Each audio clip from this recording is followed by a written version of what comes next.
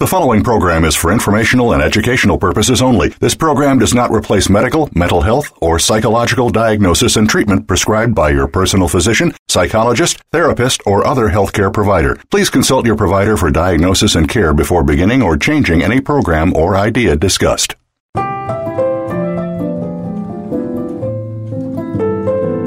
Welcome to Recovery, the Hero's Journey. Your host is Dr. Patricia Halligan. If addiction or prescription drug dependence affects you, directly or indirectly, whether it's you, a family member, or a close friend, stay tuned over the next hour as we explore substance use disorders, process addictions, and prescription drug dependence. We'll be discussing the painful reality behind these disorders and what can be done to help. Now, here is Dr. Patricia Halligan. Hi, welcome to Recovery, the Hero's Journey. I'm your host, Dr. Patricia Halligan, and today's episode is Life After Cannabis, Personal Stories of Recovery. Today, we're going to hear from two wonderful young men, how they developed a problem with cannabis and how they quit after years of daily heavy use. They'll tell us what life was like before and after. Would it surprise you to know that 50% of substance use disorders have their onset by the age of 18 and 80% by the age of 24? The groundwork for substance use disorders is laid early. In the 80s, the potency of THC was only 2 to 3%. It wasn't thought to be addictive. Now, the average THC potency is 20% and much higher among concentrated forms. It can be as high as 85 to 95% pure THC in waxes and dabs. Today, cannabis is definitely addictive, and its withdrawal syndrome can be severe. 1 in 6 teens who use cannabis will become addicted. The conversion rate is much higher among teens who use daily. More like 1 in 3 daily teen cannabis users develop an addiction. The most at-risk kids for cannabis use disorder are those with a parent with a substance use disorder. They're 2 to 4 times more likely to develop an addiction to drugs. Untreated ADHD is one of the biggest risk factors for developing cannabis use disorder. Research shows that kids with ADHD treated with stimulants are much less likely to develop a drug problem. Other at-risk kids are those with a history of anxiety and depression and trauma during childhood, and also the early initiators. The earlier you start using cannabis, the greater the risk of addiction. We know that the brain continues to develop until the age of 25. The consensus among scientists is that today's marijuana is neurotoxic to the structure and the function of teen brains and the brains of young adults. Today's cannabis affects memory, learning, decision-making, and executive functioning. If you look at the brain scans of the chronic teen cannabis users under the age of 16, you see a thinner prefrontal cortex. You also see decreased activity in the prefrontal cortex. The prefrontal cortex is the executive functioning center of the brain. It allows you to get to class, organize your time, manage and follow through with your assignments, problem solve, and think through consequences. It also helps with impulse control. Among chronic teen cannabis users, you also see decreased volume in the hippocampus, and that's the seat of learning and memory in chronic teen smokers and in kids under 16. And you can also see a drop in IQ up to 8 points. These points are irretrievable even after you stop using. Chronic daily cannabis users can also worsen pre-existing anxiety, depression, and suicidal thinking, especially in young people. Plus, it doubles the risk of psychosis, particularly with heavy use in kids under the age of 21. The risk of psychosis is much higher if the family history is positive for schizophrenia or psychotic bipolar disorder. Cannabis use also doubles the risk of motor vehicle accidents. Because of the rapid legalization of cannabis in the United States, studies show that teens perceive it as harmless and their use is increasing. Now I'd like to turn the mic over to the first of our two guests, Andrew. Andrew is a 33-year-old married professional in the healthcare field, and he just celebrated 6 years without cannabis in April 2021. Andrew, welcome to the show, and thanks so much for being here today. Thanks for having me, Dr. Halligan. I really appreciate your willingness to tell your story, and I guess you can just start where you want. Take us back to the beginning. Sure. So when I think back to the beginning, you mentioned some early indicators, some things that might indicate whether a person is predisposed to this sort of thing or has a higher likelihood. And I didn't have any of that. I had a great upbringing, and I had everything I needed in life. I wasn't necessarily even depressed. I just, it could have been that I just became a part of the wrong group of people. When I try to think about the etiology of how it all began, I think it's all speculation. I'm not totally sure. I think I probably was, a good candidate to become a weed addict because of, some of my personality traits and different things that maybe I hadn't really come to grips with in terms of how I was dealing with my life and how I was able to process my own emotions and things like that. But the long story short is I began, smoking chronically at about age 16. This went all the way through age about 26. And it started as innocently as it probably does for everyone. And, while I say innocently, I was partaking in, illegal, substance use. So, that you're still, but it was when you're in the suburbs and you're just sort of doing it with friends in a backyard and parents are pretty nonchalant about it, it feels innocent enough. And it escalates quickly, I suppose. And so when I was 16, it maybe began on a weekly basis. It was fun, at the time. I enjoyed it. We were able to, achieve, different levels of sort of, I don't know. It's hard to explain, but at the time it felt, pleasant. It was neat, just reaching a different level of consciousness. And everybody I knew was doing it, and all, when you're thinking in terms of popularity and all the superficial traits and all that sort of stuff, that's what was popular. That was what was prevalent. So, I obviously did it for that reason, probably peer pressure related reasons at first. And at a certain point, it became a weekend routine. And at a certain point, it started to become a part of my identity. I don't know when, I don't know what the real turning point was, but by age 17, junior year in high school, it was a daily occurrence. I don't know how I could have afforded that much. It got to the point, obviously, where I sold marijuana myself, and I just kept the profits basically in weed. So, and that was incredibly dangerous. I would do it out of my car. But at the same, at the time I felt invincible. And incredibly, I did not have run-ins with the police at that time. But what ended up, really happening was it became a part of who I am. I began to see, when I began to think about my inherent traits, my inherent characteristics, marijuana started to become that. And so, it got to the point where high school, it was a daily thing. It was before school. I was a two-sport athlete. So I ended up, and that's part of the rationalization, and I'll get to that in a little bit. But I was able to, and I got into a good college, and my GPA was pretty good, and my SAT scores were okay. And that all played into my ability to rationalize to myself, this is no big deal because I'm able to overcome so many things. I'm able to play football, baseball, rugby, all while doing this. And so how could it be an issue? And so it almost felt like I prided myself on the fact that I could do that.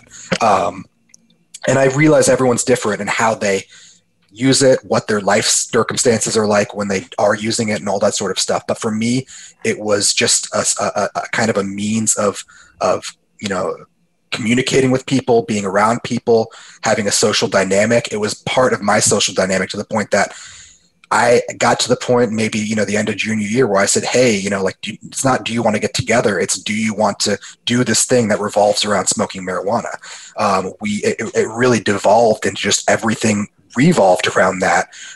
And I didn't realize it then, but I was losing friendships. I was losing the ability to kind of bond with people, and the people that weren't a part of that part of my life, the marijuana part, I pushed them out as well. It was incredible looking back on hindsight, how my friendships changed based on those who used marijuana versus those who didn't. And I'm dealing with the after effects of that now, long after the fact, where there are people in my life I wish I could, I wish I could reconnect with, but it's just, it just didn't happen. And part of that was because I fell out with them because they did not smoke on a regular basis. So, I can go into all the different details of, high school was one thing. In high school, my senior year, that was my life. That was my identity. I was proud to be the stoner. I was proud to do it behind every teacher's back, all that sort of stuff, and still be able to get by with the rest of my life and do all these things and function. College is when it sort of devolved more. I ended up going to school and playing actually on a club football team. So that was part of my rationalization that I could do that, of course, but. It was clear by college that the effects, I wasn't the social creature that I was in high school. I was very, very social and vocal and just loved to be around people, very interactive. And that completely changed in college to the point that I was much more isolated. I would much prefer to play online poker and just smoke my pot in my dorm room or in my apartment. And I didn't need much else, or at least I didn't feel like I needed much else because that was enough for me. Obviously, my emotional issues sort of, built upon that, and to the point where, I wasn't really willing to address a lot of things that were clearly obvious to anyone from the outside looking in. But at that time, it wasn't really a priority for me because I just wasn't at a point in my life where I was willing to put weed aside, and I wasn't willing, most importantly, to acknowledge that weed was the culprit. And that's what it really boils back down to. And so when I try to tell my story, what do I think? I don't know how to, I could just go on a linear timeline as to how things went. And then I got out of college, and then I gained 70 pounds, still eating my football diet. And thankfully, my girlfriend at the time saw some potential in me to the point that she didn't leave me, even though she clearly should have. And so I spent many years after college just going through the motions, just complacent, and I say this is what it does. This is what marijuana does to you. It makes you simply complacent with having a pulse. Sure, I found, dopamine rushes in, playing poker or doing things that kept me busy, watching movies, things like that, but nothing productive and nothing that took me to any further step in life that I felt like I needed to, or that now I realized I needed to be at. So there were a lot of wasted years. And I regret so much. And I just wish I could have that time back. And I wish I could be me now and speak to that person back when I was 16 and just let them know that you're not taking into account your future. You're just living in this moment. And sure, it's hard to process how this is going to impact you down the road.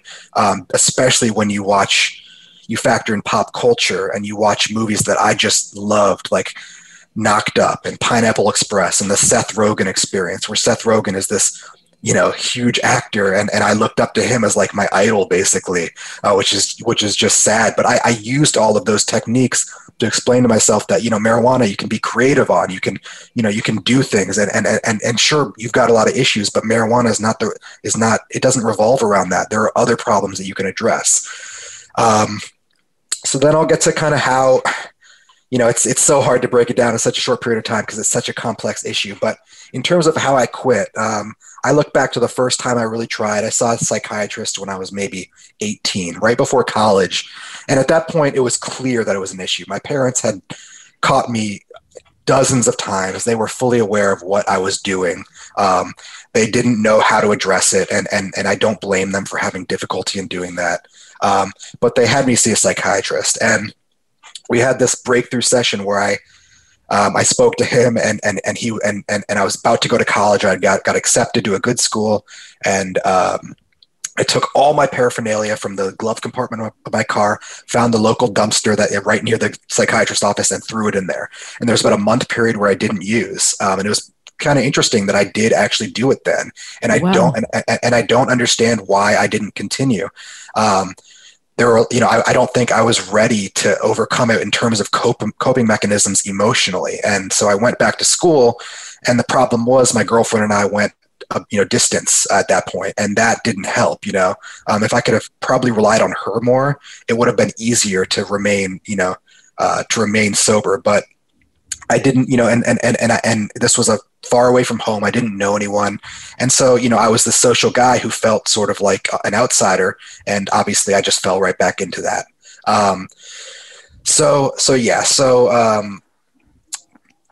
So ultimately, I tried that many times, never as successful as that first time. And then finally, I saw a psychiatrist, and my parents offered me an option to go to a retreat and quit. And I said, you know what, let me just do this. I was 26 years old and I had to do it myself. And so I drove away to a friend's place out in Rhode Island and just spent a week there. It was not pleasant. And I came back, and somehow, some way, I just took it week by week and did it. That's the basic gist of it. And so, you know, the fundamental point that I want to convey about my experience is that there are 1,000,001 ways that a marijuana addict are going to rationalize their addiction to themselves, to the people around them, because it's not the same as something that's going to be so clearly adversely effective on the outside. You can use pop culture references. You can use other people who have succeeded. There's ways to do it in which you can always admit to yourself that it's not the underlying problem. And the only way you really know that it is when you're a year out, you know, removed from it. And the way my life almost instantly got better is so profoundly incredible that I can't leave it up to just coincidence, or, you know, it has to, you know, how my life improved, you know, almost instantly. It's just incredible. What's your life like now? My life is not perfect. Every day I'm trying to be a better version of myself. I'm just doing it sober. And so all that time that I would have not had available to me is now time that I can put towards things that are more important. And incredibly, you know, I'm thriving my career. I'm thriving in my profession as a musician, which I didn't even know I was one until I quit. That's so cool. Which is just incredible. And I'm thriving in my relationships, most importantly. People matter to me. I'm starting to get friendships again. My wife and I are in a great place together, and it's just, it couldn't occur. And I see that with people I know still, that friends from that time that are still in the same position. And I see the discrepancy, the juxtaposition between our lives and theirs. And it's so profound, and it makes me sad for them. I don't think real connection and a real level of intimacy is possible when you are just at the height of the addiction. It's not. And what I realized was that I basically factored my marijuana addiction into every decision I made, and my relationships deteriorated because of it. If I could not use around somebody, they were not going to be a part of my life. And you got rid of them. And I got rid of them, not even consciously. It just happened. Well, we're going to have to take a short break, but I am so appreciative that you came on and you told us it's just really heartwarming to hear the story of someone who managed to break free from, this is a 9 to 10 year daily use habit. I don't know. It sounds like you're thriving now, and it sounds like you're back. It sounds like you feel like you're back to yourself. Do you think that marijuana derailed your potential temporarily and degraded your trajectory? Oh, yeah. And I'll never recover from that to a certain extent. Absolutely. Those are the fundamental years of your life, whether I'm growing physiologically or I need that time to develop a career and so, yeah, I will never recover from those years that I lost. All I can do is make up for it now. And the only way you can do that is to be sober. Well, I love your message. It's hopeful, and it's certainly a message of strength and redemption. And when we come back from the break, we're going to be speaking to our second guest, and his name is Dan. He is a 20-year-old going into his junior year of college, and he has just celebrated 3 years drug-free. So we'll be back after the break. Treatment of opioid use disorder is a CME-approved video for healthcare professionals. This comprehensive video covers how to talk to patients about 3 FDA-approved treatment options, the research behind each medication, and how to help patients choose the right medication for them.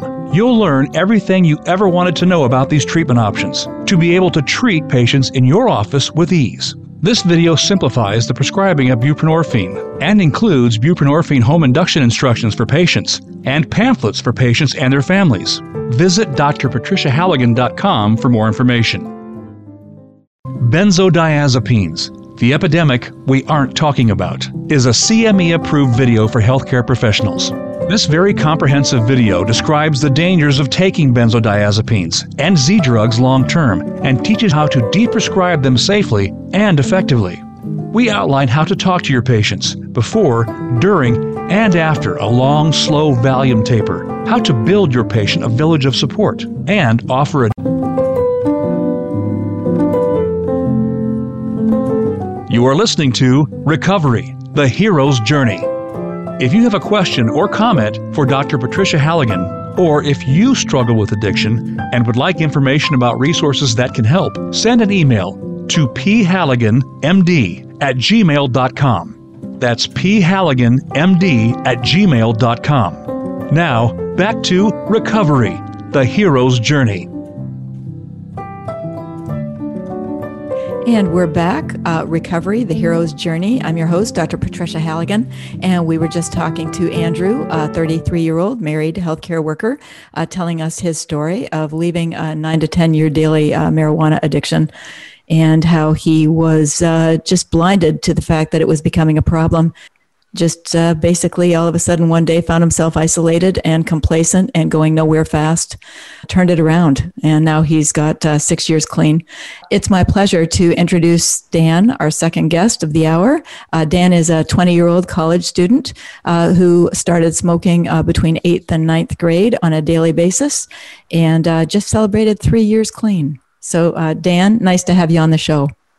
Hi, it's good being here. Thank you. So you can start wherever you want. All right. So I guess I'll probably just start from the beginning. So my first time using, it was in 2014. I was in 8th grade, and I was 13 years old. It was a Halloween night, and I was with friends, and we met up with other people at a park, and we were hanging out, and that was the first time I ever smoked.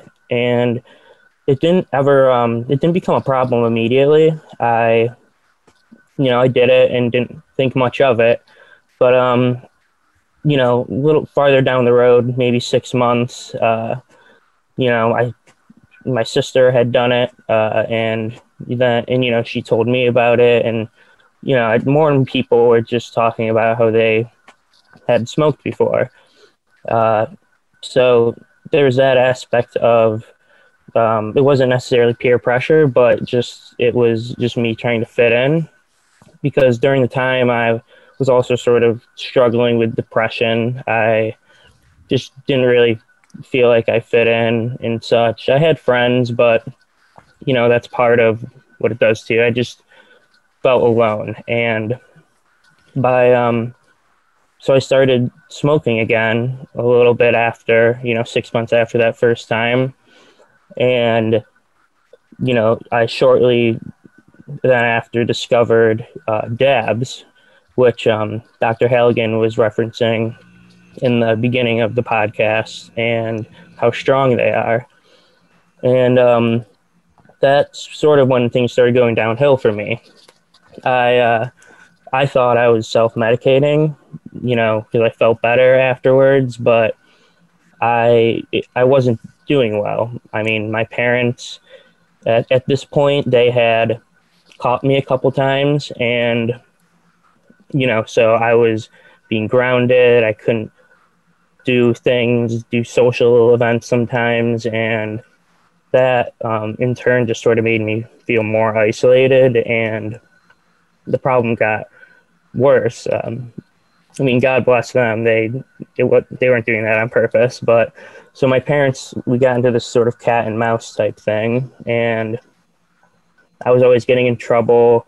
We were on bad terms, always getting in fights, and I didn't look good either. I was pale, skinny. It looked like I was on something, and that's the dabs. They're very powerful. So that was in 9th grade, and then in 10th grade I got caught in school with dabs, a dab pen, and that was sort of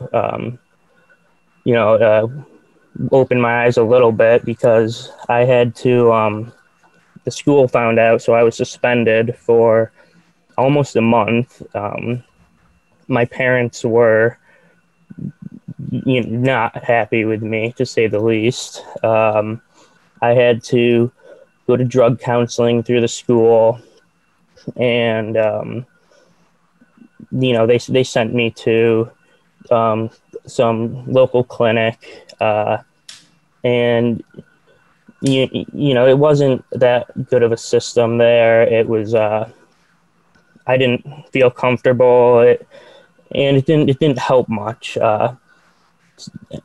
basically. And Was that with kids your own age? so basically, it wasn't like a group clinic or anything. It was, I basically had I think it was once a week. I had to go to this place, and this psychologist and psychiatrist would both talk to me and basically relay that information to the school to, clear me, that I'm, okay and can come back. So, it was very, I felt it was very invading, and the questions were, it was clear that it was very it wasn't personal at all. And It was a rubber stamp, and it was, it certainly wasn't private and confidential. There was a conflict of interests. I don't think I would have felt comfortable being honest, right? Right. Yeah, exactly. So, after a while there, not a while, but a few weeks, they had to clear me, and I wasn't truthful to them, and they probably knew that and just accepted it and sent it to the school. So, and that was in 10th grade. And after that, I was, not doing well in school. My parents were drug testing me sometimes at home, and I wasn't passing them.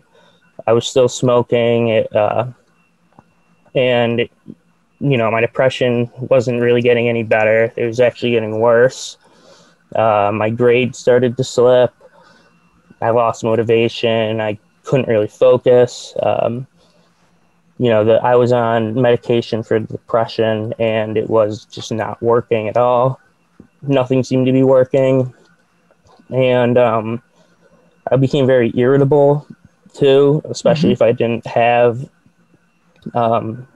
weed in a while, which a while was, a few hours. And how bad did the irritability feel?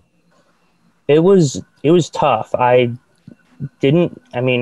basically didn't like anyone. I didn't want to talk to anyone. And even my friends, they're my friends and I like them, but I felt like I didn't even want to be with them. And so, it was sort of just like a cycle of me not wanting to be with friends and feeling isolated, and it just kept getting worse. At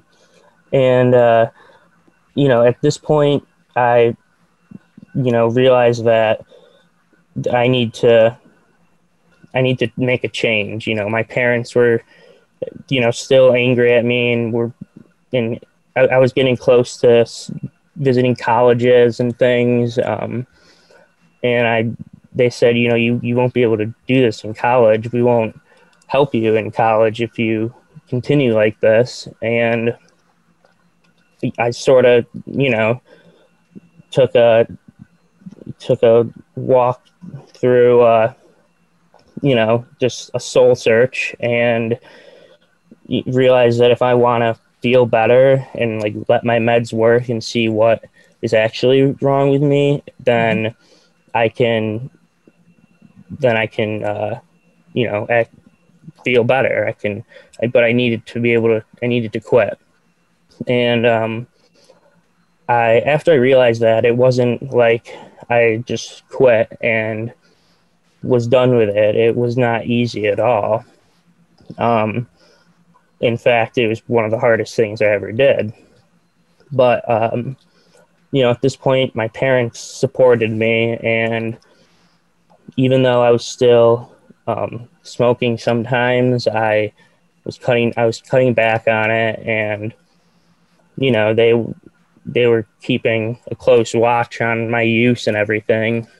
And were they doing quantitative marijuana levels in the urine drug screens and to watch the levels come down, I wonder? I don't believe they, well, actually, I mean, the ones they gave me were not like that.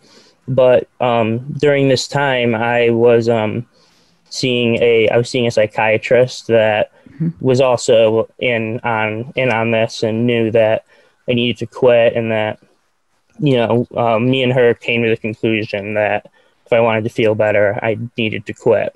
And so I was doing drug screens also. Besides my parents, I was doing them at a clinic and having them sent to my psychiatrist. Oh, I see. Okay. They were probably watching the levels to see if they were coming down. Well, correct. Yes. Did you have withdrawal as you were trying to quit?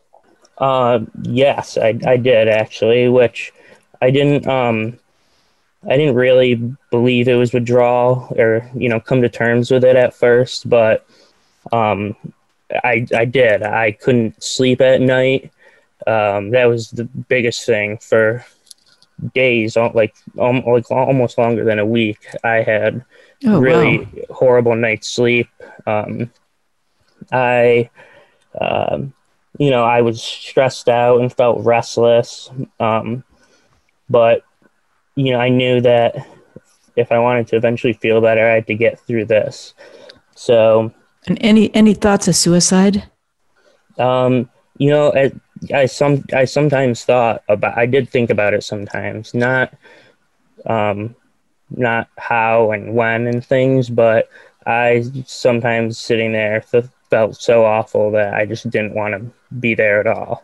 The pain. And what about drug cravings? Did you have drug cravings? Yes, a lot of times I really wanted to smoke or do, somehow ingest some marijuana, but I knew I couldn't, and I would spend a lot of time with my parents, just because, being with them and doing anything, watching a movie or making a puzzle would just keep my mind off of it. Right. That's powerful if you're doing dabs on a regular basis. The potency is just so high. Right. The cravings are off the charts. They call that the crack cocaine of marijuana. Yeah, it was horrible. But after some time, being stressed and everything, I eventually submitted a few clean drug screens, and yeah, I know, and which felt awesome because now it was finally time to actually evaluate me for real at the core and see what I needed. And it was weird at first being without any weed, and I didn't really have cravings anymore, but I still thought about it a lot. It was, I knew I couldn't do it. I didn't necessarily feel like I needed to, so I was able to stay away. But even after I was fully clean and it was out of my system, I still, thought about it a lot. When you're using, your mind's really obsessed with it, right? Like it's a full-time job. Right. Yes. Mm-hmm. Yeah. So you quit using and you lose your job. Yeah. But, anyway, after I had quit and it had all gone out of my system, my psychiatrist recommended that I be tested for ADHD, which, like Dr. Halligan said in the beginning, undiagnosed ADHD can have a huge effect on being addicted to drugs and impulse control and things. So I went to another doctor and was tested, had to take a bunch of sort of written tests and some things. My parents had to take them too, about me. And basically the results came back and he said, yeah, you have, looks like you have some pretty severe ADHD. And, we sort of suspected that, me and my psychiatrist. So he sent the information to her, and I was finally put on Adderall to help with my ADHD, and the day I started taking that and mixed with my other antidepressant,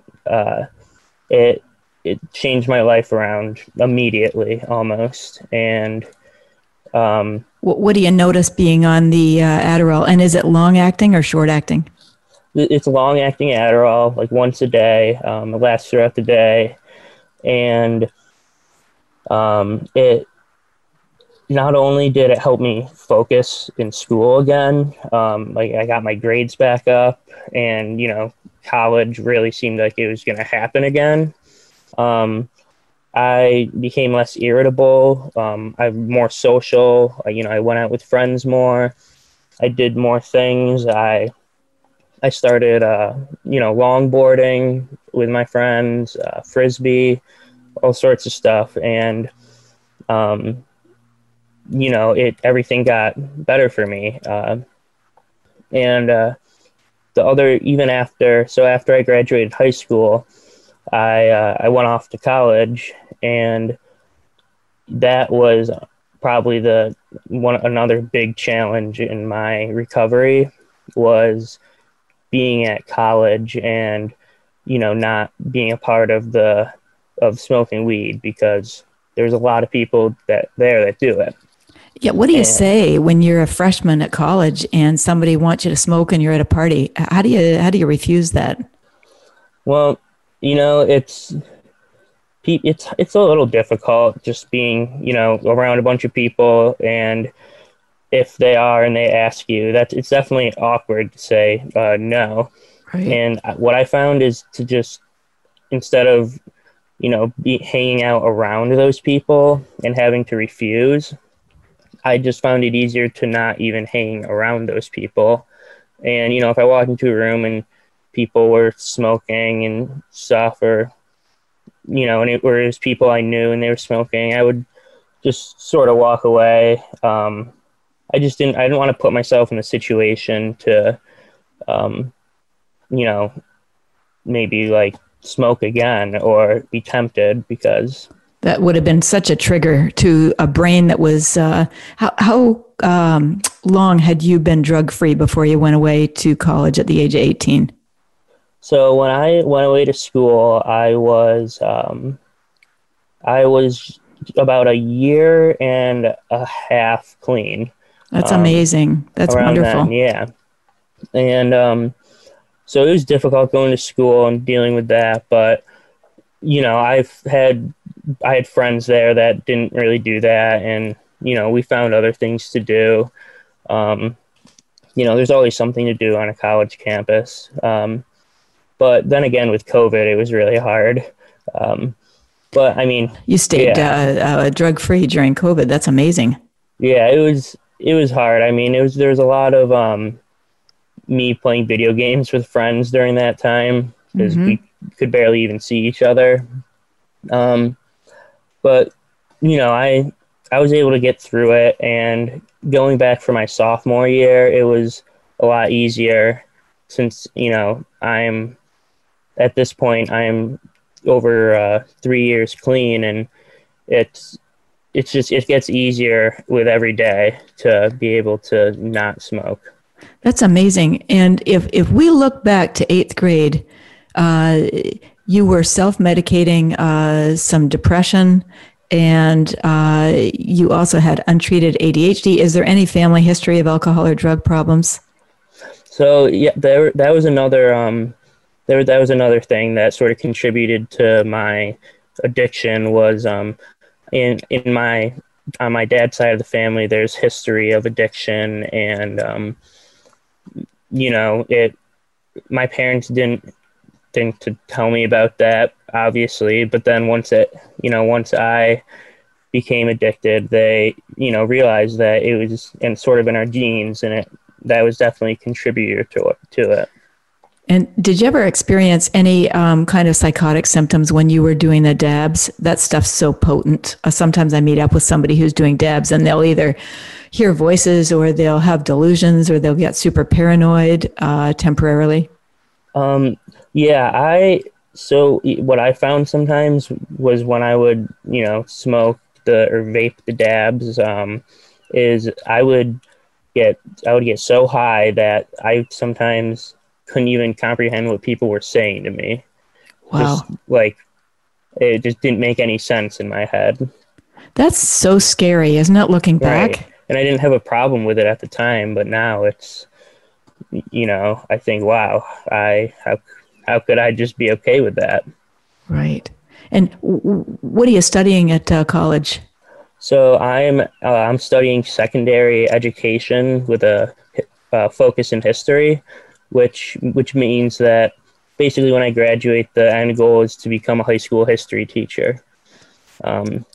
So that's another thing that I've always loved is history. And since I've quit, I've done a lot more with it, like research and just I've gone to different places, historical museums. And so I'm excited to, be a teacher and be able to give that to students as well.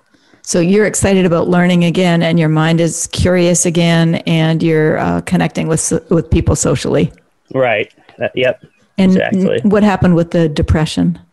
And with me on my new meds, shortly after quitting, the depression it slowly went away, and it was amazing. Like I could almost, even just sitting here, like I feel great, I can hear it in your voice. Yeah.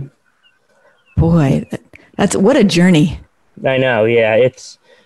It's been the hardest thing in my life. And I know I'm only 20 years old now, but I didn't think I could do it at the time, like before, but it's possible. And other kids that get into it and, don't think it's bad or don't think it'll cause problems, it just might, because that was how I thought. And that's what happened to me. But it is possible to quit. You can do it. I used to work with a young man who was in med school, and he became dependent on cannabis, and he was doing dabs on a daily basis. And he had to drop out of med school, and he went away to 2 residential rehabs, 30 days apiece. He did outpatient 3 different times. It took him several years to be able to withstand the severe withdrawal and the cravings. If you don't treat the severe withdrawal, it's one of the biggest risk factors for relapse. It's really quite a journey, and I think sometimes people minimize an addiction to cannabis, and it's just a nightmare to get back. With the potency of today's cannabis, it's really difficult. And you've got a brain that the dopamine receptors in the brain have basically downregulated so that you can't experience pleasure or joy in ordinary things for such a long time after you give up the drug. That did you find that nothing was fun for a while? Nothing really gave you pleasure for a while? Oh yeah, for sure. I didn't go out with friends anymore for a while. I was sitting in my room, even playing like video games wasn't fun for me. I just didn't know what to do. It was, it's pretty debilitating. Totally. It really derails people. Now I'm going to ask Andrew to come back. Are you there, Andrew? I'm here. And I wonder, I've got a question for both of you.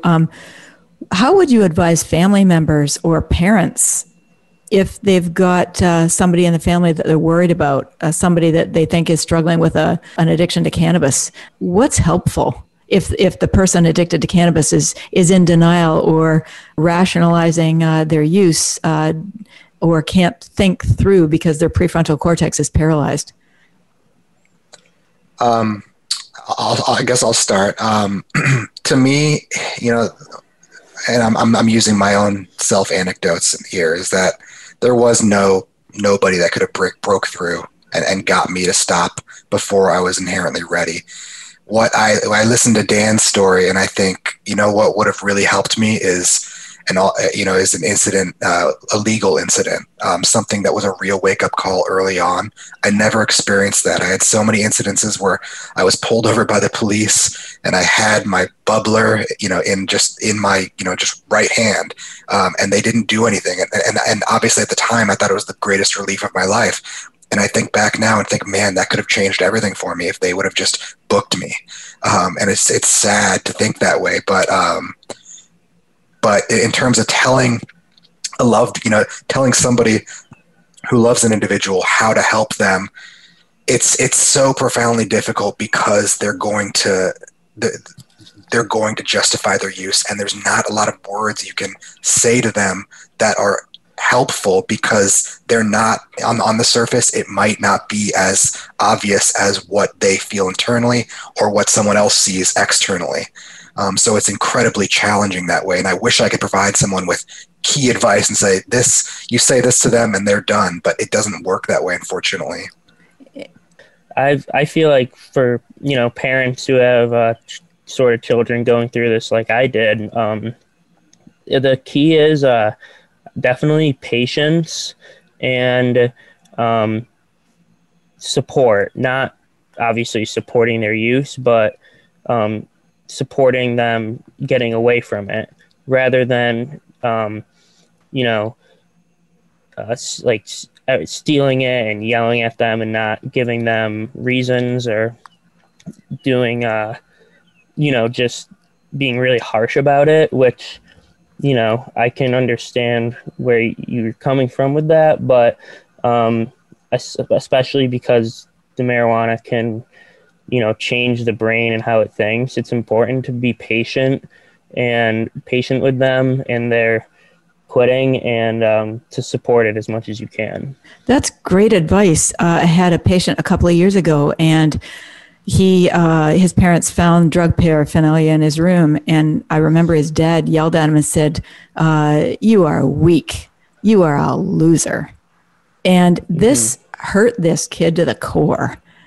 So don't be mean, and right. don't be punishing. Set limits, set boundaries. Say, hey, the clear expectation here is that you can't continue to use under our roof. Would your parents have kicked you out had you continued to use, do you think, eventually? I do believe they would, because what would have happened is if I continued to use, they wouldn't have helped me pay for college, and which, it's extremely expensive. So I wouldn't have been able to do that by myself. And if they didn't help me pay for school, then I would have needed to get a job, and they would have made me, move out and find an apartment for myself, so definitely if I continued using, I would not be in the place I am now. And that's what I heard Andrew say too. Yeah. So it just impaired the trajectories of both of you.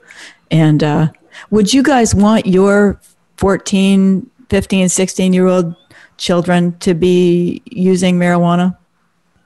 Absolutely not. And I think about, the parental approach, and I wish my parents were more stern about it. I wish they drug tested me and made my life difficult. I don't know if that would have worked, but, and obviously hindsight is the only way you can look back and say, I apologize for the way I treated you then when I wasn't happy with, you impacting my life, when I felt like everything in my life was, firing at all cylinders, especially in high school.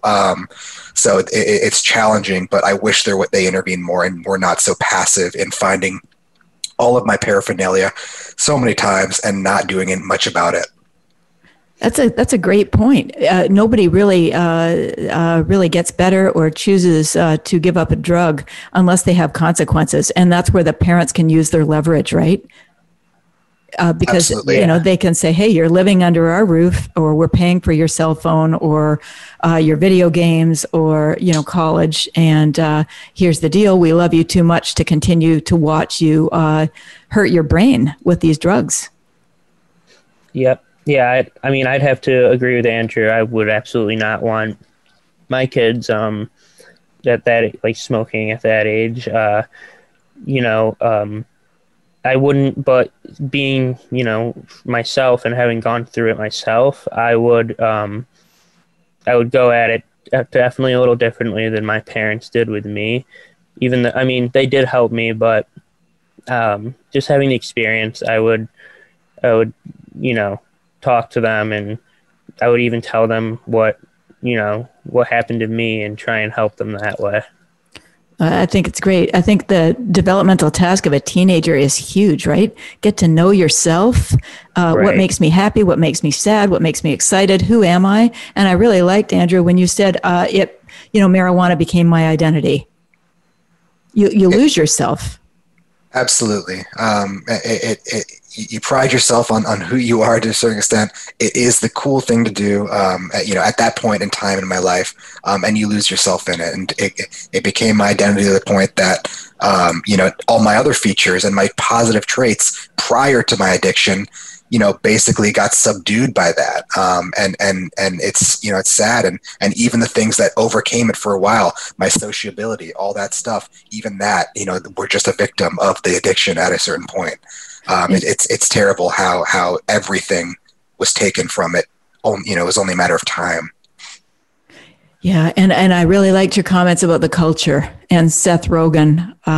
Man, if you're in a position of power and you've got over 9 million Twitter followers, you better watch what you say, because that's a really impressionable audience. So when you say things like, "Oh, kids, just stay home. It's a pandemic. Just smoke more weed," or you say things like, "Weed actually helped my ADD."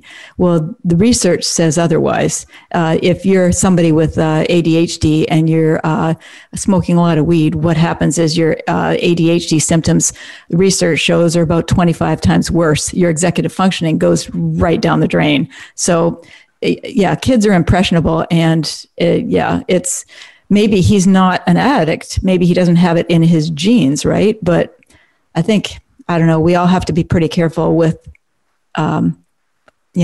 what we say and how we conduct ourselves, right? Because kids' brains can be hurt by this drug. Right, well, for sure. I really can't thank you guys enough for coming on the show. And you've been very, very honest, and I admire and respect your recovery journeys. You've both talked about the severity of the withdrawal, and you've talked about losing yourself and feeling hopeless and being isolated and disconnected and, falling off the grid. And with very little help, you've basically come back on your own. And I just really admire and respect it. And there seems to be a real sense of authenticity in your voices. You're back. Your voices you're true to yourself. And I just applaud you both. So I'm really excited, and I'm really glad that you came on the show. You've really given a message of hope and courage and redemption to the listening audience. So this is the recovery, the hero's journey, and I hope people come back next week, celebrate more people in recovery. So thanks again, guys. I wish you all the best. Thank you so much. Thank you. It's a pleasure being here.